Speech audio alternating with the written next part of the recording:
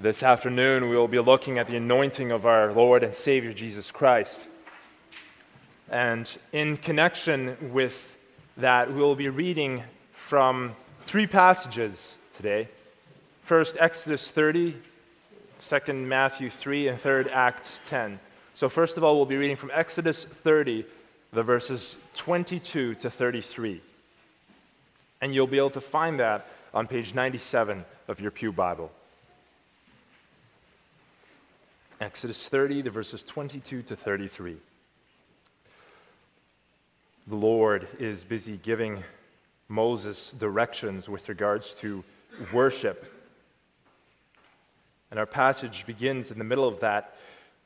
Moreover, the Lord spoke to Moses, saying, "Also take for yourself quality spices, 500 shekels of liquid myrrh, half as much sweet-smelling cinnamon, 250 shekels, 250 shekels of sweet-smelling cane, 500 shekels of cassia, according to the shekel of the sanctuary, and a hin of olive oil. And you shall make from these a holy anointing oil, an ointment compounded according to the art of the perfumer. It shall be a holy anointing oil.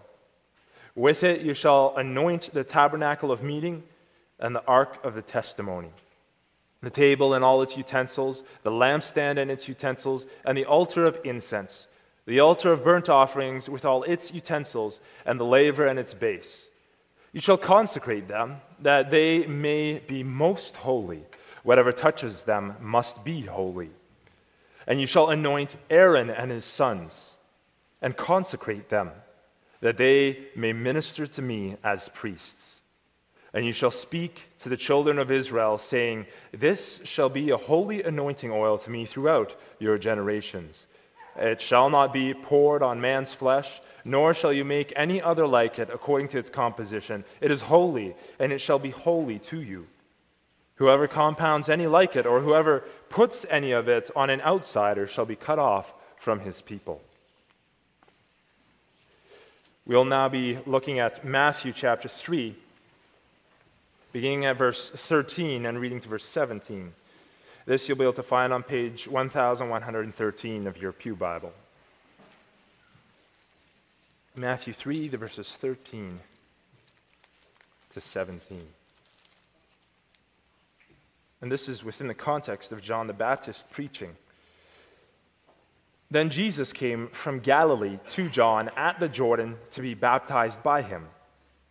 And John tried to prevent him, saying, "I need to be baptized by you, and are you coming to me?"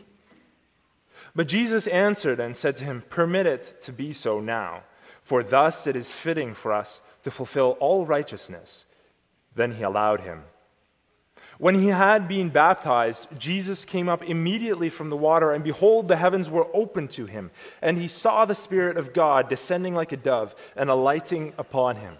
And suddenly a voice came from heaven saying, "This is my beloved Son, in whom I am well pleased."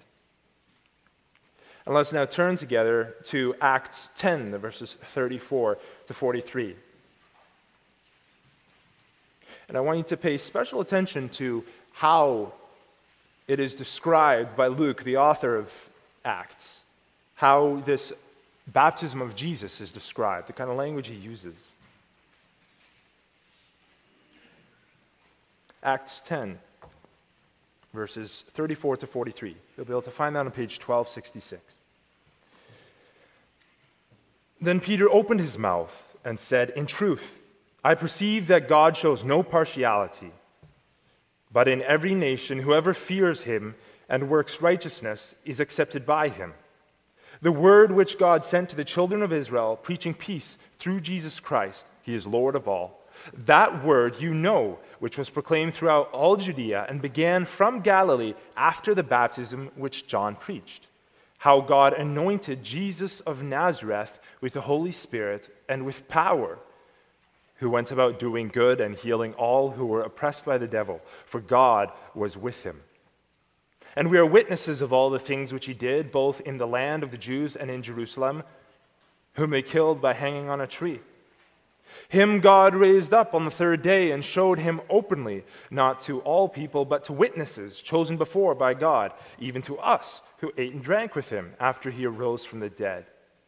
And he commanded us to preach to the people and to testify that it is he who was ordained by God to be judge of the living and the dead. To him all the prophets witness that through his name whoever believes in him will receive remission of sins. So far, the word of God.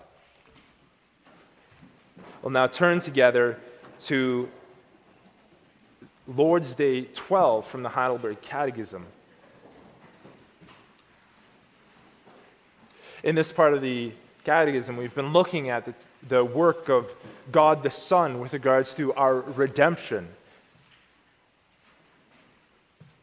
How he has redeemed us, saving us from our sins.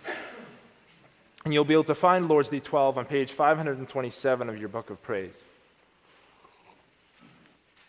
Why is he called Christ, that is anointed? Because he has been ordained by God the Father and anointed with the Holy Spirit to be our chief prophet and teacher, who has fully revealed to us the secret counsel and will of God concerning our redemption, our only high priest, who by the one sacrifice of his body has redeemed us, and who continually intercedes for us before the Father, and our eternal King, who governs us by his word and spirit, and who defends and preserves us in the redemption obtained for us. Why are you called a Christian? Because I am a member of Christ by faith, and thus share in his anointing, so that I may, as prophet, confess his name, as priest, present myself a living sacrifice of thankfulness to him, and as king, fight with a free and good conscience against sin and the devil in this life, and hereafter reign with him eternally over all creatures. Beloved congregation of our Lord and Savior Jesus Christ, just now we read about the baptism of Jesus Christ in Matthew 3. In the parallel account of this in the Gospel of Luke, chapter 4, it's shortly followed by this description. Jesus declares to the people, "The Spirit of the Lord God is upon me." He's quoting from Isaiah 61 here. He says, "The Spirit of the Lord God is upon me because the Lord has anointed me to preach good tidings to the poor. He has sent me to heal the brokenhearted, to proclaim liberty to the captives, and the opening of the prison to those who are bound, to proclaim the acceptable year of the Lord and the day of vengeance of our God." I am that man, he was saying, who was prophesied about by the prophet Isaiah. I have been anointed by my heavenly Father with the anointing of the Holy Spirit to do the work on earth that I'm called to do. And we can see this even in the name that was applied to him, the name Christ. The Greek word Christos means anointed, and its parallel in Hebrew, Mashiach or Messiah, is the same word, the anointed one. But what does that actually mean? Boys and girls in Harvest, you may know a little bit about anointing from your time in school, for those of you who have covered it. You may remember your teachers talking about a priest or a prophet taking a decorated horn from a ram or bull, or maybe a flask or some other kind of container. It would be olive oil in there, like you would find in your mom's kitchen, in her cupboard. And it would be mixed with some nice smelling things. In Exodus 30, we read how it included myrrh, cinnamon, sweet-smelling cane, and cassia, which is a kind of sweet-smelling bark. And then it would be poured over the head of the person who was anointed. To be anointed with this oil was already in the Old Testament a picture of being anointed with the Holy Spirit. God had chosen that person who was being anointed, and it was a sign that he was going to give that person the right and the special gifts to do what he had called them to do. But there were only 3 kinds of people who were ever anointed in the Bible for these special jobs. And these people were prophets, priests, and kings. But while there were kings who prophesied, like King David in writing Psalm 22, and there were prophets who were priests, like Jeremiah and Ezekiel, there never was one person who fulfilled all of the roles of prophet, priest, and king until Jesus Christ came along. Jesus Christ was anointed to be our better prophet, our better high priest, and our better king. And so we'll see that under the following theme. Jesus Christ, our anointed Savior. He's anointed as prophet. He's anointed as priest. And finally, he's anointed as king. So first of all, we see how Jesus Christ was anointed as our prophet. And to do that, let's take a quick look in our Bibles to Deuteronomy. Deuteronomy chapter 18, verse 15. Deuteronomy chapter 18, verse 15. We read here in Moses' sermon to the people of Israel, he says, "The Lord your God will raise up for you a prophet like me from your midst, from your brethren. Him you shall hear." He'll raise up for you a prophet like me from your midst. That is, a prophet from among your brothers. He's going to be an Israelite just like you. But what actually was the task of such a person? Well, part of the job of a prophet was to tell God's people what God had to say to them about the future. But it's because of the fact that they're speaking about the future gets so much attention that we sometimes lose sight of why they were speaking about the future. They were speaking about what was going to happen because they were given the job of teaching and encouraging and warning the people of God. But most importantly, their task was meant to get the people to look to God for their salvation. Now, how does this apply to Jesus Christ? Jesus Christ, being raised up as a prophet, took these very same tasks upon himself. We see this most especially in the way he speaks about himself in John 1, verse 18. "No one has seen God at any time. The only begotten Son who is from the bosom of the Father, he has declared him." So Jesus Christ made who the Father is known to us. He made God's relation to us, God's view of sin, and the true and full requirement of God's payment for sin more fully known. But more than that, we read in 1 Corinthians 1, verse 30, "But of him you are in Christ Jesus, who became for us wisdom from God, our righteousness and sanctification and redemption." So what does that mean? That means that Jesus Christ, as prophet, not only revealed to us the wisdom of God's will with regards to our lives and showed us how our sin is paid for, but he was and he is what he declared. By declaring who the Father was and telling us about the way to the Father, he was speaking wisdom. But by telling us these things, Jesus was also declaring or making known who he himself was. And so he became wisdom from God. Through him we become wise to salvation. And because of his wisdom in being the one who showed the plan and the one who was that plan of salvation, he became the fulfillment of what Moses prophesied. The prophet who would be raised up from among their brothers. The prophet who would make known the will of God. In short, as our catechism says, by speaking about himself, Christ has fully revealed to us the secret counsel and will of God concerning our redemption. So, what does this mean for us today? Well, have you ever thought about the fact that you are named a Christian?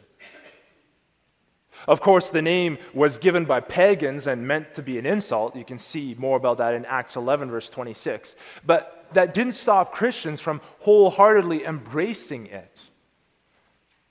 Just like Christ means to be anointed, the name Christian points to the fact that we too share in that anointing, and that's why they so eagerly took it on. As followers of Christ, we are members of his body. And this means that when Christ is anointed as prophet, we too share in that anointing as prophet. And that also means we share in the role as prophet. Does this mean we tell the future? No, those special gifts are more of a thing of the past. But what we do is what Jesus Christ did. We make his name known among the people, and we share with them what it means that Jesus Christ came to earth, that Jesus Christ not only came as prophet to speak wisdom, but to be wisdom from God. We share with them that repentance and trust in Jesus Christ means we have salvation. Under the banner of Jesus Christ, as people who have their only allegiance being to his kingdom, we're redeemed. We live in the salvation that Jesus Christ first proclaimed and then bought for us with his precious blood. As prophets, we're called to confess his name in this world and to call those around us, inside and outside the church, to repentance.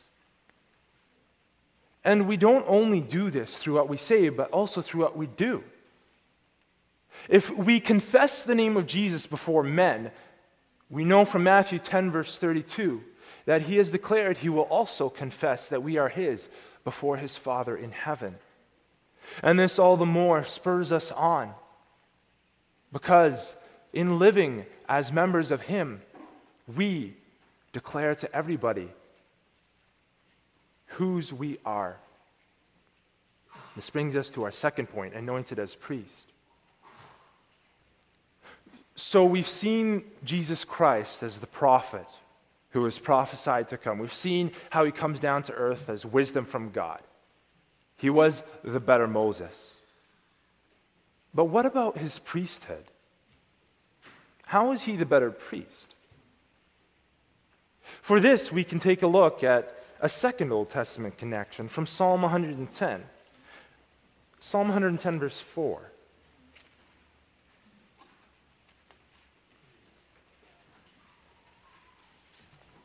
We sang about this earlier this afternoon. The Lord has sworn and will not relent. You are a priest forever, according to the order of Melchizedek.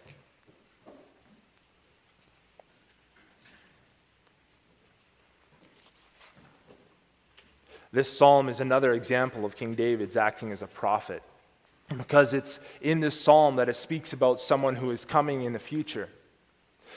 But this isn't just any priest who is coming. This is someone to whom the Lord will swear an oath that he will be a priest forever. His priesthood will last into eternity. And he is a priest according to the order of Melchizedek. But why is that important, that he's a priest according to the order of Melchizedek? That's important because Melchizedek didn't have an inherited priesthood. Every other priest in the Bible was a descendant of Aaron, the brother of Moses. They were priests because their father was a priest, and his father was a priest, and his father was a priest in the temple, all the way back to Aaron. But Melchizedek was unique. He simply appears in the life of Abraham in Genesis. He appears in the life of this father of the nation of Israel, and he just as quickly disappears. He's a somewhat mysterious figure whose priesthood did not come from man or from being descended from priests, but he is a God-appointed priest. More than that, there were terms and limits set on Israelite priesthoods. They were required to retire at a certain age, but that was not the case with Melchizedek. And it is according to this priesthood that Jesus himself is considered a high priest. Not because he made himself a high priest or because he inherited it, but because God, in anointing him, God made him a high priest. So let's turn to Hebrews to see how this is applied. Hebrews chapter 5, the verses 5 to 10. Hebrews chapter 5, verses 5 to 10. You'll be able to see that on page 1376. We read there, "So also Christ did not glorify himself to become high priest, but it was he who said to him, 'You are my son. Today I have begotten you.' As he also says in another place, 'You are a priest forever according to the order of Melchizedek.' And then we read, 'Who in the days of his flesh,'" referring back to Jesus, "when he had offered up prayers and supplications with vehement cries and tears to him who was able to save him from death, and was heard because of his godly fear, though he was a son, yet he learned obedience by the things which he suffered. And having been perfected, he became the author of eternal salvation to all who obey him, called by God as high priest, according to the order of Melchizedek." So what is being said here is the fact that he suffered. This allowed him in verse 9 to become the author of eternal salvation to all who obey him. This isn't just a one-time thing. This wasn't just for people who lived in his era. But because he's named a high priest in the order of Melchizedek, his high priesthood is without end, which means he's a better high priest than any of the high priests which came before. This means that we today can take advantage of the very same promises that the people in the New Testament were able to take hold of, having all of our sins washed away by the one sacrifice of Jesus Christ on the cross. That one sacrifice which he offered, his own life, which he offered as atonement for all of our sins, as our high priest. And that also means that the Holy Spirit, sent from Christ to work in those whom he sacrificed himself for, lives in us. Because in dying for us, he also bought that right for the Spirit to work in our lives, for the Spirit to continue to transform us daily. And if that Holy Spirit does live in us, then our lives do change, because that's what he does. We are anointed with that same Holy Spirit, and that anointing means a daily change. But what does this change look like? The Apostle Paul tells us in Romans 12, verse 1, that it means we present ourselves daily as living sacrifices of thankfulness to God. That means we, in humility, consider others as better than ourselves. We strive to become servants of those around us, being as Christ to them, and dealing with them in grace in order that God would be glorified. And that final point is important. It's not, first of all, for our benefit or for their benefit, but it's for God's glory, because we are offering it up to him as a sacrifice of praise. It means letting go of our own desires and our wants and our own egos so that we can serve those around us in love to the glory of God. Our bodies, our lives are offered up as a living sacrifice in that way. We are called to recognize, as the theologian Abraham Kuyper once famously said, there's not one square centimeter in this world over which Christ does not say, "Mine." We must fear the Lord, and we're called to walk in his ways. We love him and serve him and offer our whole beings to him. And that is our task as priests in the kingdom of God. But as priests who have already had all of their sins paid for by the one sacrifice of our only high priest. And that brings us to the third anointing.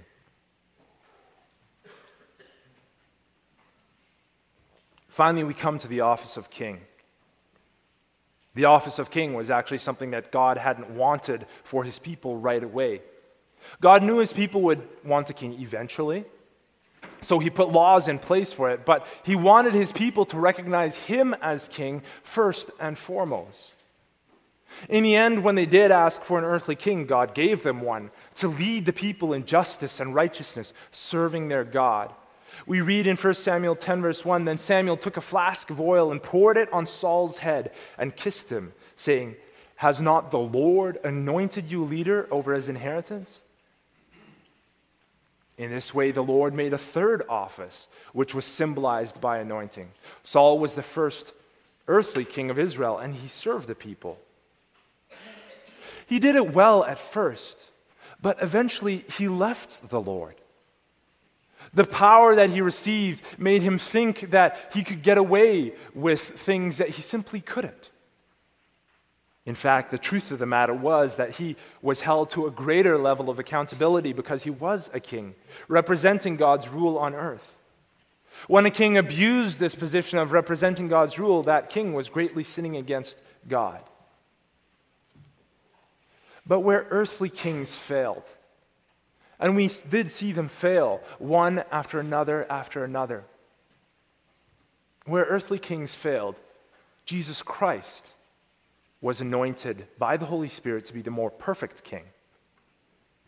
When he was perfectly obedient on earth to the will of his Father in heaven, to whom he had freely subjected himself for this time, he was living the perfect life that we ought to live. By his sacrifice on the cross, he made it possible for that perfect life to be ours in two ways. First, sacrificing himself as our king, he made it possible that we, as his subjects, are able to enjoy the immediate pleasure of God by having Christ's right living applied to us. He looks at Jesus Christ as our king, and he sees us as his subjects. He sees us as being in the same sphere of which he looks at Jesus Christ, his Son. And so we share the same benefits that are applied to Jesus Christ, our royal King. The Bible tells us in Romans 8, verse 1, that if we believe in Jesus Christ, there is no condemnation. And even though we have a lifetime of sin behind us, we are declared righteous. So that's the first thing that he made it possible for us to enjoy as our King. But there's a second thing. As our King, the chains to our slavery to sin are broken, and we are subjects of him. We are given the power and motivation to life under the kingship of Jesus Christ as kings ourselves. And so that declaration of righteousness doesn't just stay on paper, but it springs to life in our everyday walk. We're not servants to sin, bound by the whims of our lusts and desires. It may seem that we are slaves sometimes, but that's not true. That's the devil meaning to get us to give up. But we are given the strength in Christ to keep fighting against our sins, slowly being perfected and renewed each and every day. It may seem impossibly slow sometimes, and battles may be lost. But the most important battle that decided the outcome of the war was already won by our King. And so we are continually being perfected until we finally obtain the complete victory in Christ at the end of days. But we don't live this new life in a vacuum. It's not like Jesus Christ rules and then suddenly we immediately know how to live. As King, Jesus Christ governs us, as our catechism says, by his word and by his Spirit. To know God's will, we look to the Bible, which the Holy Spirit then applies to our lives and gives us the strength to follow. And this ought to encourage us to look to the Bible more and more every day.